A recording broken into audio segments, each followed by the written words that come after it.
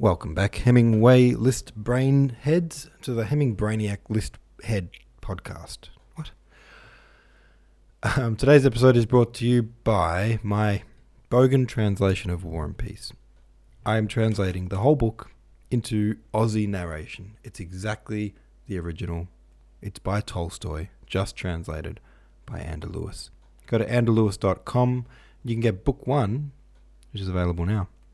You can find it on Kindle store as well. And I think the Amazon store.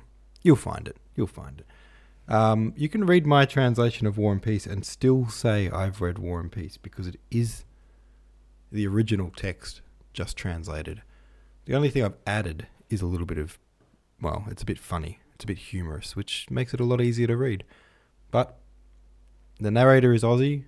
All the characters are still historically accurate. I think you'll enjoy it. Okay, there's an ad for you. Don't do that often, but hey, why not? While I'm doing it, patreon.com/the Hemingway List if you want to support the podcast. I saw a new supporter dropped in this week. Thank you very much to that person for the $5 a month subscription. Very much appreciated. All right, Of Human Bondage, Chapter 9. He has discovered books. Good lad, and he's got his nose stuck deep in that book. He loves a good book. Fix the Blue says, whenever he started a book with two solitary travellers riding along the brink of a desperate ravine, he knew he was safe. This quote really stuck out for me today, even though the story told of adventure and danger. Philip felt safe, losing himself in the pages of the novel. As a child, I also made the pages of books my safe escape from reality too. How sad that Mrs. Carey wouldn't let Philip play with the boys from London in case they corrupted him. She's so out of touch with what children need, and even though she is trying, I can't help but think, bloody hell, woman, let the boy have a little fun. Swim said the Mum Fisher says she's the 19th century equivalent of a modern-day helicopter parent. They were so paranoid back in that time, especially like the heavily religious folk, like, oh, they're from another town. Can't let them be near us. Strange times. I've got a bit of a frog in my throat tonight, so excuse all my coughing. And what you said about being safe in the novel, I thought it meant, well, we're probably on the same page here, but more like he was safe as in he was going to enjoy this book. Yep, this is a safe bet. I'm going to like this book, kind of thing. Simply Productive said, sorry, busy week. I caught up on the readings yesterday while waiting to do my advanced driver's test, which I passed. Well done, congrats to you. But these last few chapters have a touch of angst to them in my mind that had nothing whatsoever to do with the book. I am so glad he is a reader, and I'm so sad that he will likely have the aunt and uncle try to take books away once they realise he's interested in reading and not in theology. Yeah, in other books, there's been a bit of a theme of like reading novels corrupts the mind, Having a kid who reads books was like having a kid who was into punk rock. Oh God. Oh no, does that mean he's a criminal? Oh dear, our boy's a criminal. That kind of thing. But they don't really seem to be thinking along those lines yet. I feel like you're probably right, Simply Productive, and maybe they will. I'm with you, Ander. Cool. Awesome. I don't know what you're agreeing with me with, but you're definitely right. I'm with you, Ander. You know how I am about religion, in that I don't mind discussing it, but this is the ignorant kind of religion that I despise. Oh, and I do hope we don't have to talk about it. Look, I wouldn't say I despise it. I would just say that, excuse me, I do tend to tune out during a heavily religious discussion.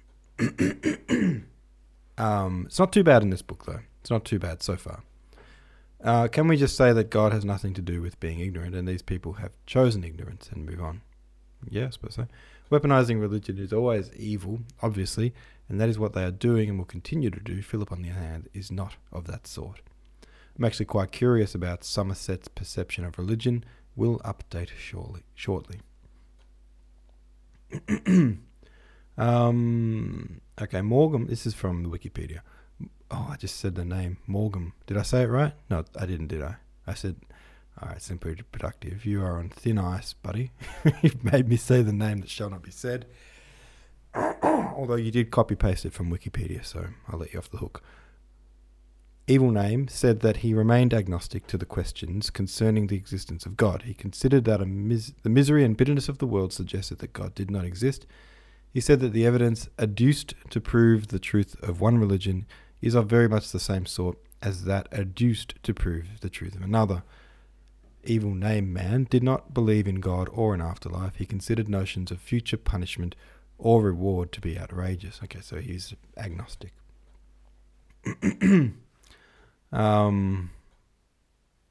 essence, says the productive, Somerset was on a different wavelength from many of his contemporaries and society in general, which put pressure on all to follow a strict rule-based religion. Okie doke. Okie doke. There we go. Let's read chapter 10, shall we? Let's have a little look here. Okay. Chapter 10. Sorry about all the clearing of my throat. I think I've got a toad in my throat. It's gone beyond frog status. I know that much. The Careys made up their minds to send Philip to King's School at Tercanbury. Oh, is this a boarding school? Have we just entered boarding school territory? The Careys made up their minds, to send Philip to King's School at Tercanbury. The neighbouring clergy sent their sons there. It was united by long tradition to the cathedral. Its headmaster was an honorary canon, and a past headmaster was the archdeacon. Boys were encouraged there to aspire to holy orders, and the education was such as might prepare an honest lad to spend his life in God's service. A preparatory school was attached to it, and to this it was arranged that Philip should go. Mr. Carey took him into Tercanbury one Thursday afternoon towards the end of September. All day Philip had been excited and rather frightened. He knew little of school life, but he had read in the stories of the boy's own paper. He had also read Eric, or Little by Little. When they got out of the train at Tercanbury, Philip felt sick with apprehension, and during the drive into the town sat pale and silent. The high brick wall in front of the school gave it the look of a prison. There was a little door in it, which opened on their ringing, and a clumsy, untidy man came out and fetched Philip's tin trunk and his playbox. They were shown into the drawing-room. It was filled with massive, ugly furniture, and the chairs of the suite were placed round the walls with a forbidding rigidity. They waited for the headmaster. "What's Mr. Watson like?" asked Philip after a while. "You'll see for yourself." There was another pause. Mr. Carey wondered why the headmaster did not come. Presently Philip made an effort and spoke again. "Tell him I've got a club-foot," he said. Before Mr. Carey could speak, the door burst open and Mr. Watson swept into the room. To Philip he seemed gigantic. He was a man of over 6 feet high, and broad, with enormous hands and a great red beard. He talked loudly in a jovial manner, but his aggressive cheerfulness struck terror in Philip's heart. He shook hands with Mr. Carey, and then took Philip's small hand in his. "Well, young fellow, are you glad to come to school?" he shouted. Philip reddened and found no word to answer. "How old are you?" "9, said Philip. "You must say sir," said his uncle. "I expect you've got a good lot to learn," the headmaster bellowed cheerily. To give the boy confidence, he began to tickle him with rough fingers. Philip, feeling shy and uncomfortable, squirmed under his touch. "I've put him in the small dormitory for the present. You'll like that, won't you?" he added to Philip. "Only 8 of you in there. You won't feel so strange." Then the door opened and Mrs. Watson came in. She was a dark woman with black hair, neatly parted in the middle. She had curiously thin lips and a small round nose. Her eyes were large and black. There was a singular coldness in her appearance. She seldom spoke, and smiled more seldom still. Her husband introduced Mr. Carey to her, and then gave Philip a friendly push towards her. "This is a new boy, Helen. His name's Carey." Without a word she shook hands with Philip, and then sat down, not speaking, while the headmaster asked Mr. Carey how much Philip knew and what books he had been working with. The vicar of Blackstable was a little embarrassed by Mr. Watson's boisterous heartiness, and in a moment or two got up. "I think I'd better leave Philip with you now." "That's all right," said Mr. Watson. "He'll be safe with me. He'll get on like a house on fire, won't you, young fellow?" Without waiting for an answer from Philip, the big man burst into a great bellow of laughter. Mr. Carey kissed Philip on the forehead and went away. "Come along, young fellow," shouted Mr. Watson. "I'll show you the schoolroom." He swept out of the drawing-room with giant strides, and Philip hurriedly limped behind him. He was taken into a long, bare room with 2 tables that ran along its length. On each side of them were wooden forms. "Nobody's much here yet," said Mr. Watson. "I'll just show you the playground, and then I'll leave you to shift for yourself." Mr. Watson led the way. Philip found himself in a large playground with high brick walls on 3 sides of it. On the 4th side was an iron railing through which you saw a vast lawn, and beyond this some of the buildings of King's School. One small boy was wandering disconsolately, kicking up the gravel as he walked. "Hulloa, Venning," shouted Mr. Watson. "When did you turn up?" The small boy came forward and shook hands. "Here's a new boy. He's older and bigger than you, so don't you bully him." The headmaster glared amicably at the 2 children, filling them with fear by the roar of his voice, and then with a guffaw left them. "What's your name?" "Carey." "What's your father?" "He's dead." "Oh, does your mother wash?" "My mother's dead too." Philip thought this answer would cause the boy a certain awkwardness, but Venning was not to be turned from his facetiousness for so little. "Well, did she wash?" he went on. "Yes," said Philip indignantly.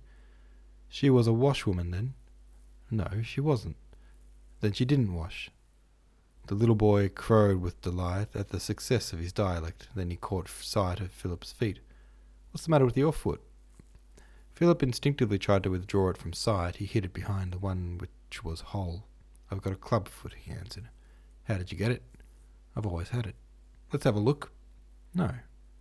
"Don't then." The little boy accompanied the words with a sharp kick on Philip's shin, which Philip did not expect, and thus could not guard against. The pain was so great that it made him gasp, but greater than the pain was the surprise. He did not know why Venning kicked him. He had not the presence of mind to give him a black eye. Besides, the boy was smaller than he, and he had read in the boy's own paper that it was a mean thing to hit someone smaller than yourself. While Philip was nursing his shin, a 3rd boy appeared, and his tormentor left him. In a little while he noticed that the pair were talking about him, and he felt they were looking at his feet. He grew hot and uncomfortable. But others arrived, 12 together, and then more, and they began to talk about their doings during the holidays, where they had been, and what wonderful cricket they had played. A few new boys appeared, and with these, presently Philip found himself talking. He was shy and nervous. He was anxious to make himself pleasant, but he could not think of anything to say. He was asked a great many questions, and answered them all quite willingly. One boy asked him whether he could play cricket. "No," answered Philip, "I've got a club foot." The boy looked down quickly and reddened. Philip saw that he felt he had asked an unseemly question. He was too shy to apologise, and looked at Philip awkwardly. All right, there we go. That's the chapter chaptered. Well done. Thanks for listening, and I will see you tomorrow.